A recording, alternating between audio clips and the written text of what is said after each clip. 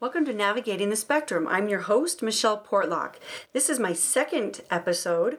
If you happen to miss my first episode, I interviewed my 18-year-old daughter, Brielle Williams, and she was previously diagnosed with autism spectrum disorder. So feel free to go to any of the podcast platforms, Apple, Google, Spotify, and you can find my podcast under Navigating the Spectrum with Michelle Portlock. My social media accounts are just getting started, but you can find me at michelleportlock.com. Make sure you spell Michelle with one L, and that'll get you to the right place. Also, currently, I'm just on my personal Facebook page, which is also under my name, Michelle Portlock. And again, spell Michelle with one L, and you'll be where you need to be.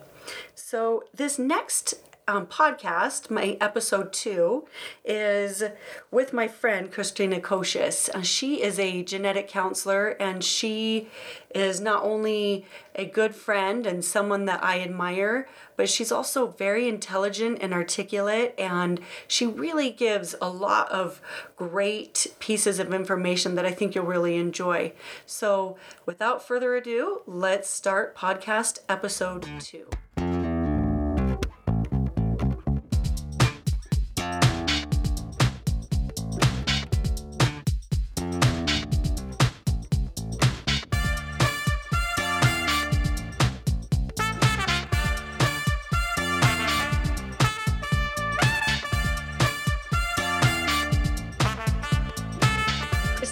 Wife and mother of 2 boys who keep her busy and on her toes.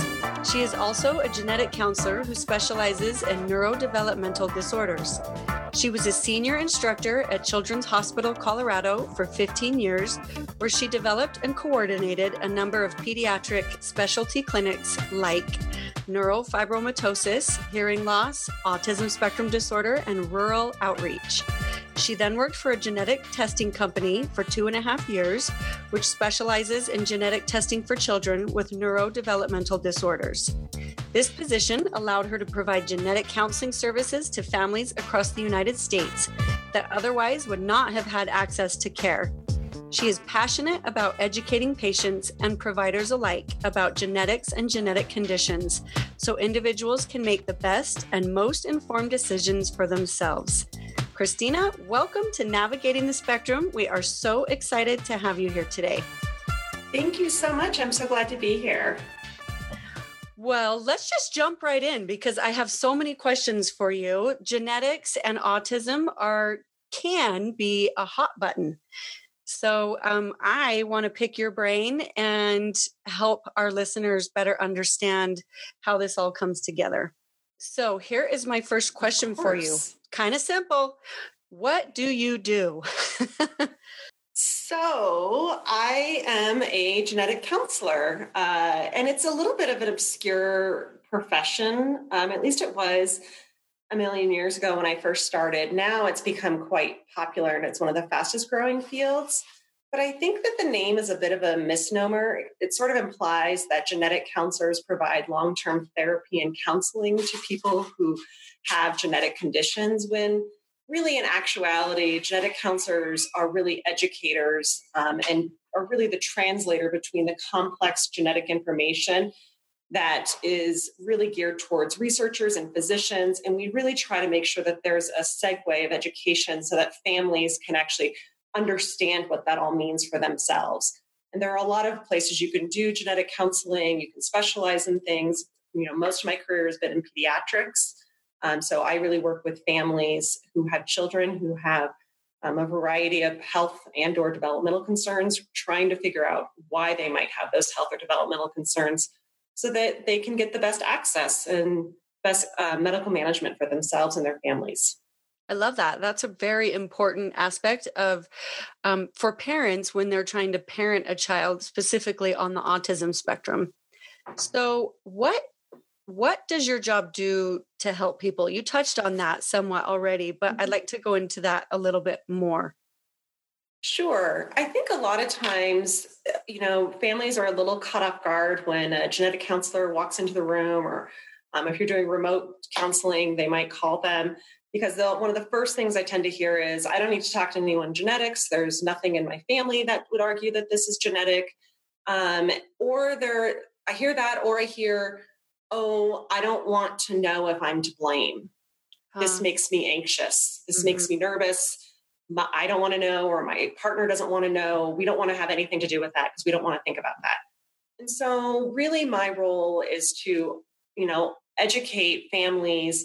Okay, this is what I do. My role is to really try to figure out why your child is having so many struggles, why they're not meeting their milestones, or why they have these health complications. Because when we are really able to understand the why, we can really tailor their needs. If we don't understand why, then we really can't tailor a person's needs. It's no different than when you are feeling sick and at home and you're trying to figure out, okay, is this a viral infection where there's really no treatment? Or is this a bacterial infection where there is treatment? Or what does this look like from a duration standpoint and prognosis standpoint? And so really that's my role, is to try to help families understand, why does a child have these problems? Not to assign blame. Most often, actually, in the field of pediatrics, many of the conditions that we see tend to be brand new and not inherited from parents at all. So that really isn't the motivator of genetic counseling, genetic testing. It's really to try to really get at the root of what's going on, so that that treatment and that approach can be tailored and be specific. I really love your response, and here's why. I feel like we can oftentimes place blame on ourselves when what we really need to be focused on is, what do I do now? What do we do with this information? It's really not helpful to ruminate on whether it came from us or whether it came from our spouse too much. All we need to know is our child has been diagnosed, and even if it is genetic, that's fine. What do we do next? Yeah, and I find that the question of blame is really a superficial sort of fear. The root of it is, how am I going to live? How is my child going to manage this? How are we going to make this our new norm? That's what I find is the underlying of it all. It's the surface of blame, but that's really not what I found to be the root. It's really, how am I going to incorporate this new norm into my life? And it's scary and it's terrifying because it's a road that you weren't expecting, that quite honestly doesn't have a lot of education around. And then even when you do see it in the popular media or in movies, it's not portrayed in a very accurate way. We have things like the Rain Man. That's not an accurate portrayal of what autism spectrum is at all. And so if that's your perspective and that's what you think it is, yeah, it's pretty scary. And really getting at the blame of, is this my fault? It's really not that's not the underlying question. It's an easy question to ask, but that's because the harder ones to ask are just hard. So I think that's really what I tend to see. I absolutely love how you just summed that up. I feel like sometimes part of the mourning process includes where did this come from? We as parents are just processing the information. And sometimes you want to be angry at someone. And maybe you think it's yourself, but it's really just part of us mourning something unexpected, and really just learning how to process that information and then moving forward with a little more confidence and a little more understanding as parents. And I think some of it too is it's about control. If you are in a situation where you are feeling out of control because you have been given something, a diagnosis or an unexpected turn in life, one of the fastest and quickest things that people do is to rein in areas that they can control.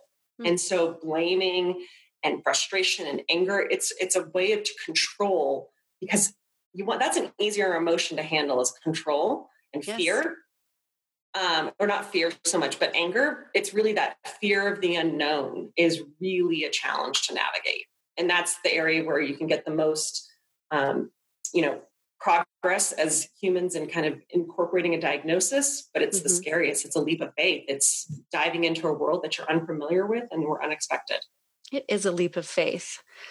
I have another question for you. So this actually just jumps right in from our last question, which is, can a child be diagnosed with autism spectrum disorder through genetic testing? Yeah, that is such a great question. I get that question quite often. I think there's a sort of a misunderstanding when kids are being evaluated for autism. They think that a genetic test is going to tell them whether their child has autism. A diagnosis of autism is purely a clinical diagnosis, which means that a child goes in for an evaluation. There are certain behavioral and communication criteria that have to be met in order to have a diagnosis of autism. It's really based on these pillars that have been well established of what that means. So it's what's called a clinical diagnosis. Mm-hmm. Genetic testing simply is addressing what's the underlying root of that diagnosis. And so I will oftentimes tell families that diagnosis of autism can give access to services and resources and provide some of that, intervention that kiddos need. But whenever I'm looking at it from a kid who has autism, I really view it more as a symptom rather than a true diagnosis. It's a diagnosis for all parental needs. Mm-hmm. But I view autism more as a symptom because autism can occur as a greater genetic syndrome. An example would be something like Down syndrome. Autism can commonly occur in Down syndrome, but it can also occur as isolated. It can occur as other types of syndromes like Fragile X syndrome. So whenever I'm thinking about autism, it's like a symptom. And this sounds trivial, and I don't mean to trivialize it, but this is a nice analogy that most parents can understand. I kind of equate it to saying like a runny nose. Autism is like a runny nose. There are all kinds of reasons why you might have a runny nose, whether it's seasonal allergies or polyps, or you have a viral infection or bacterial infection.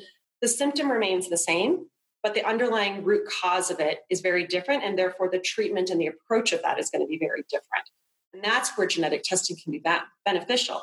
So it doesn't diagnose autism. It simply tells us what the underlying cause of the autism may be and how can we better address that and treat that. Does that make sense? It does. So really, our child's not going to go in and do a cheek swab and they're going to get a sample back or the results back from the sample and be told, yep, it's autism. That's not going to happen. No, not at all. You might be told your kiddo has a genetic condition and autism is a common feature of this condition, but you still would have to go in for a detailed evaluation. And those evaluations are typically done by psychologists, neuropsychiatrists, neurologists sometimes, developmental pediatricians, and they are usually a few hours long in duration for that diagnostic workup. So it's really, genetic testing isn't there to diagnose autism. It just may give us an indication that your child may have an increased risk of having autism. Fascinating. I'm just thinking specifically of Down syndrome and how that's a specific chromosome. And I know we can't pinpoint that, or it has not been pinpointed at this point for autism.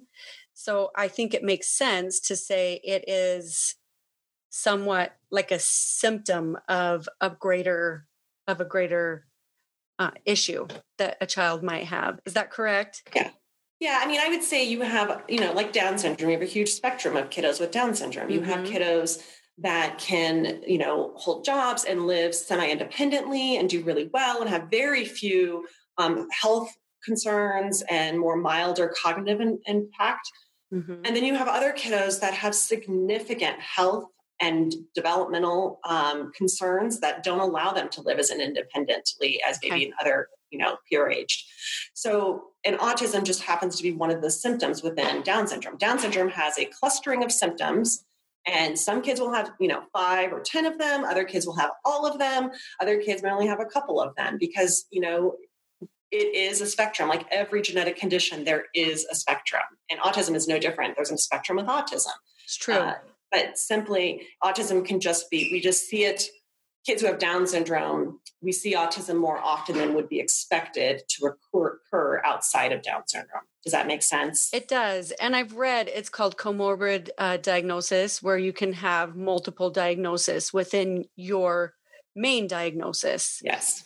So here's a question that I have that hopefully you can help me sort through. I am wondering, I've been asked before, do you think that my child has autism because of certain things that I ate during pregnancy or medications I took during pregnancy or That's why people are saying, is it something that I did or is it genetics? I think that's one of the reasons why parents are looking to know, because they're thinking, I don't want my child to struggle with things unnecessarily. If I have children in the future after this, I would like to do everything in my power to help them not have extra struggles, such as autism spectrum disorder, things that they have to work through.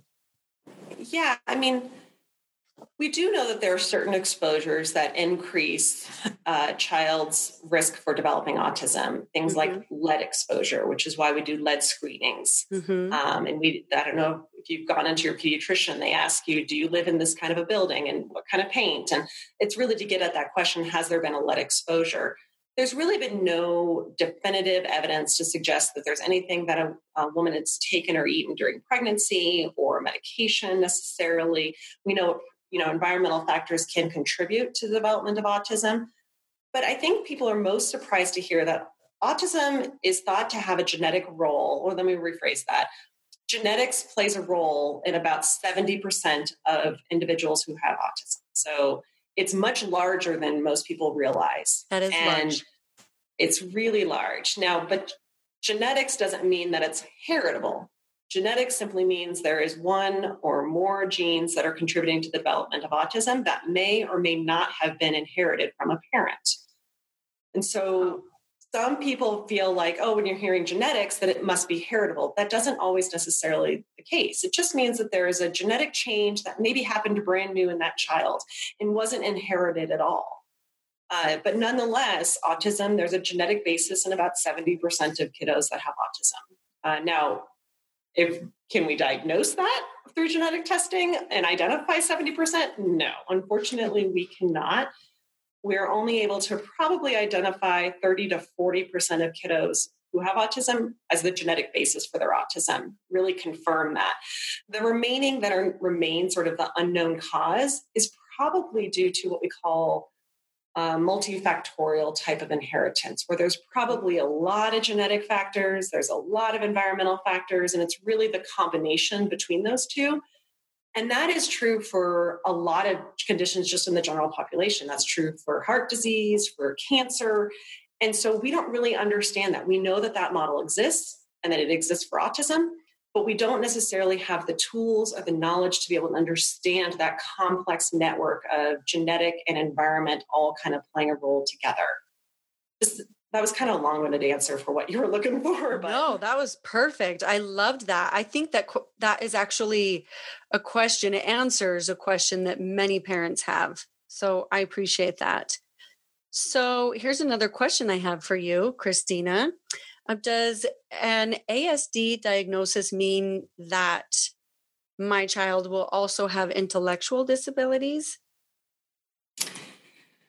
Yeah, I think this is one of the fears that parents have, especially in younger children that may be newly diagnosed, where their cognitive abilities we don't really understand them yet because maybe they're only 2 or 3. And so it's that unknown. And so there's a lot of fear around that.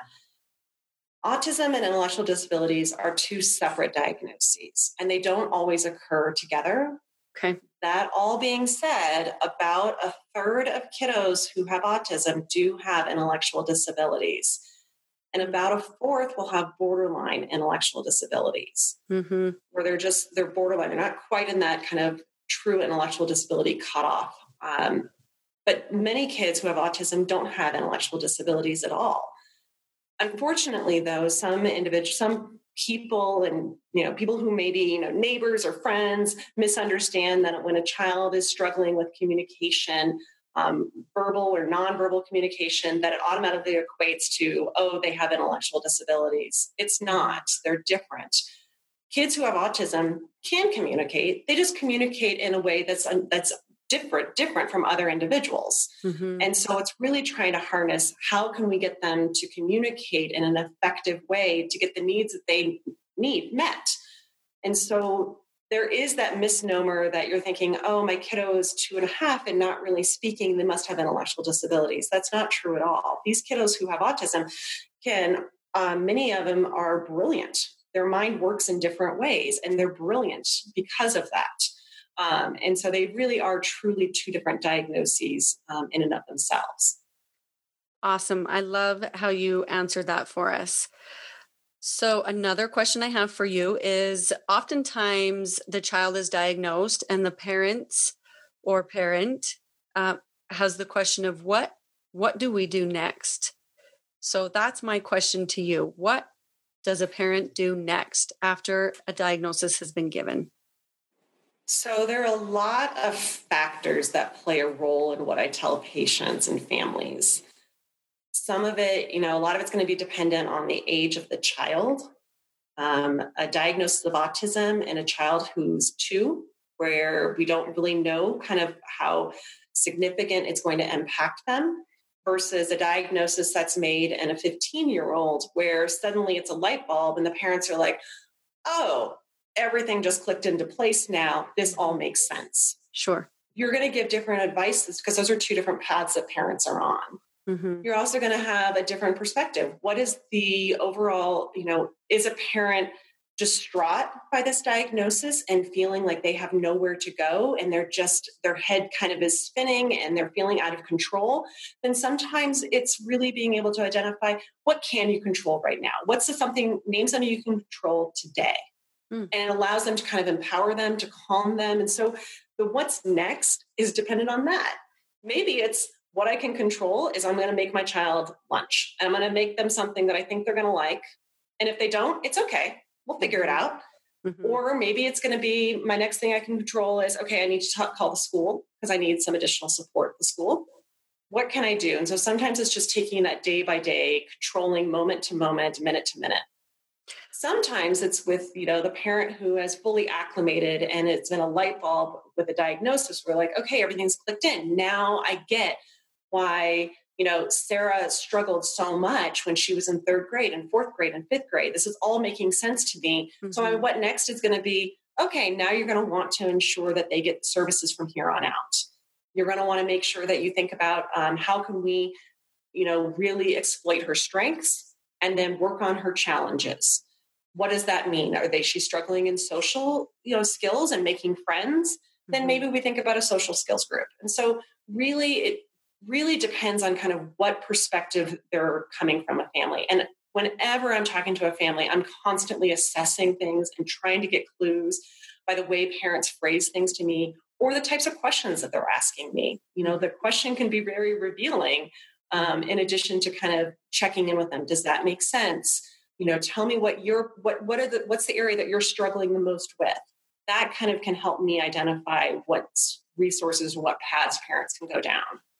So I don't really have a concrete answer because it's so dependent on so many factors. But I love that because what you've taken into consideration in responding like this is the individual. It's a very individual diagnosis. It's very individual how parents handle the diagnosis. Mm-hmm. It's very individual what we know about autism spectrum disorder. And also the diagnosis for each child looks differently. And that's why even within a family, right? Yes. Even within a family. Yes. I have 2 of my 4 that have been officially diagnosed, and each of them shows different traits or different parts of that autism spectrum. It's been very interesting to learn how different 2 siblings can be with a similar diagnosis. Mm-hmm. So I really liked your response to that. So my next question for you is, what are some common concerns and possible misunderstandings parents might have when receiving an autism diagnosis for their child? I think probably the primary misunderstanding that I tend to hear from parents is that my child isn't going to express their love for me and not going to be empathetic. Mm-hmm. And I'm going to have this very cold child, which as a parent is terrifying. And as a mother in particular, I'm going to be gender here, and a mother in particular, we're used to snuggling and cuddling, and you may have a child who has no interest in that. Right. That does not mean that they're cold or that they don't feel empathy. It just means that there's a way that you have to communicate that differently and to understand the cues that they're giving you and what they need and want. I think parents also worried that their child is going to lead a very lonely life because they're not going to be interested in friends and making friendships. And that's not true either, not even remotely. Kids with autism do want friends. They do want those social kind of interactions. Mm-hmm. It's ingrained in who we are as humanity. It just means that they may need a little bit more coaching and direction and education about how to foster those relationships, because it probably doesn't come as naturally as to someone who doesn't have autism, how to read on those nonverbal cues when someone turns their back. What does that mean? And they may not pick up on those little things that may prevent them from making friendships that they very much want. They just need a little extra help in how to identify that. So I hear that a lot. I also sometimes will hear, oh, well, maybe they'll outgrow this diagnosis. They'll outgrow autism. That's not true either.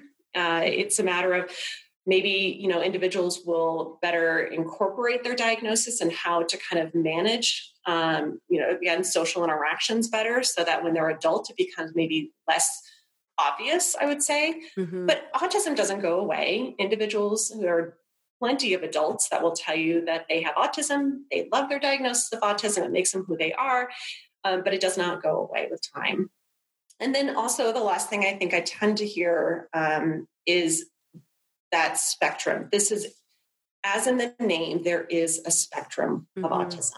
And, when you have movies like Rain Man, and that's the portrayal of what autism looks like, then it can be really hard to understand that that's not what all autism looks like. And I would bet that probably just reflecting back in my own childhood and being in class with kids, I'm like, oh yeah, I'm really 100% sure the kiddo who sat next to me in third grade probably had autism. We just didn't know it. Right. But was doing well. But there is a huge spectrum. And I think that parents really kind of get concerned about what has been portrayed in the popular culture, and not, I think there hasn't been a really good effort to get rid of some of those myths, right? I think that probably is a challenge. I agree. I'm glad you brought that up, because a lot of times people think a spectrum is a sliding scale. We have level 1 autism, level 2 autism, level 3. So parents and outsiders tend to think, oh, level 1, highest functioning, level 2, this looks like this. They seem to want to compartmentalize it, when in reality, it's not a scale sliding from left to right. I could have a high functioning child who could also have traits of some traits that a level 3 autistic child might have. It's not exclusive. Every child that has been diagnosed on the autism spectrum has different traits and different challenges that they are working through and dealing with. And I think it's important to remember that if you get a diagnosis, level 2 autism, it doesn't mean your child is in a box and this is where they belong. It means this is where your child is currently functioning. But it doesn't mean that they don't have attributes from, say, a level 1 autism or a level 3 autism. It's just giving teachers and other practitioners an idea of where your child sits on the spectrum. Not necessarily. Yeah, no, I 100%. I agree with that. Yeah, I just think instead of looking left to right, it's more a lot of overlapping circles, and we can connect within those overlapping circles. So, okay, Christina. Oh yeah, go ahead. I was saying that's true for like a neurotypical kiddo, right?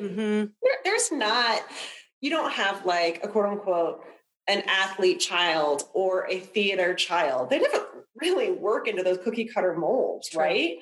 You might have a kiddo that's pretty athletic, that also likes to do theater, that also maybe, is terrible at school. Or you might have someone who is great at school, but is also a super athlete. I mean, no one fits into those little cookie cutter boxes. Right. In neurotypical or not, it doesn't matter. We don't ever fit in that. That's the greatest part about humanity, right? That's what makes us so diverse and fantastic. It really is. I'm glad you mentioned that. So as we're talking about this, I kept thinking, what advice would you give to parents who are coming to see you and might need a little of your expertise? What advice would you give them? I would say give yourself grace, Mm. that there is no right or wrong way, that everyone comes at a diagnosis and incorporating that diagnosis into their new norm in different ways. And that you may have a day, an hour, a week where you feel like you've slipped back and you have this kind of grief that kind of resurfaces all over. So you might be doing really, really well. And then you have this grief that kind of knocks you down to the ground again. And that's okay. That's normal. That's a normal process. Whenever a diagnosis of autism or any other genetic condition is given, you are grieving what you thought would be the norm of your life. And you're having to readjust what that norm looks like. And so there is a normal grieving process that happens. And to just be thoughtful and give yourself grace and to just let it be okay if you want to break down.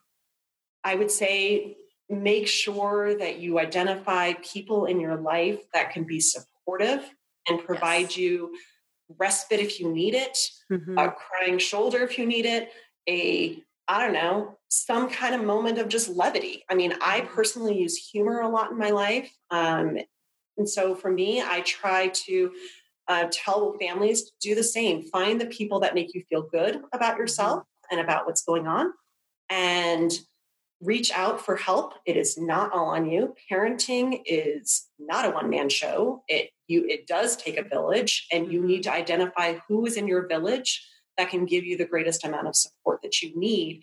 And that might be different people, right? That might be one friend that's a good time friend where you just want to get away, or it might be another friend that offers you, support of, let me take your child for an hour. And it's okay to have that. It's not a sign of weakness. And I also think there's no timetable where you have to say, okay, in 6 months, I'm going to fully acclimate to this. There's no timetable. Everyone comes at this differently. Everyone has a different perspective. Individuals, I would actually even argue sometimes when a child is diagnosed, a parent will go, oh, I actually have some of those same traits. And so sometimes you're getting a dual diagnosis all at the same time. So you're having to kind of manage that too. So it's definitely, all about just patience and grace, which is easier said than done. But I do small love that. words, but big meaning. Big meaning. And what I love about that is something that you said, that it's not as though we are receiving a diagnosis, we mourn the diagnosis, and then we're fine forevermore. It doesn't really work that way. It is a process, and we have good and bad days, good and bad weeks. It just is part of the parenting experience in general, and particularly when you have children with extra needs. So yes. I think it is, I like what you said. I think being patient and kind with ourselves and forgiving of ourselves and the mistakes we will make, because we are parents and we're human and we all make those mistakes, and to just learn from them and to move forward and keep pushing forward. Yes, I would agree. And we'll all have setbacks. I mean, I think some parents, when they go to a doctor's visit, they're kind of like geared up, like, okay, I know what's going to happen. They kind of put their armor on. But what ends up knocking parents down is when they're at the playground and their child doesn't do something that another child does, or their child behaves in a way that may be embarrassing, quite honestly. I mean, I don't have a child with autism, but I guarantee you I have walked out of Target with my child screaming over my shoulder and embarrassed and mortified. No, never. And so I feel like, those are the moments that I think parents are particularly hard on themselves, because they feel like they have failed as a parent, because they might have a moment of embarrassment, or they might have a moment where like, gosh, I was doing so well though. That doesn't mean you're not still doing well. You are doing well. It's a little step back with a little great big leap forward. And it's okay to have that. That's good. I agree. Christina, I cannot thank you enough for joining us today on Navigating the Spectrum. Your knowledge and expertise has definitely blessed the lives of those that are listening, particularly mine. So I appreciate you, not only as an expert, but as a friend. So thank you so much. Oh, thank you for having me. It was such a joy and pleasure. Oh, thank you. I might be calling you again. Anytime. I'm always around.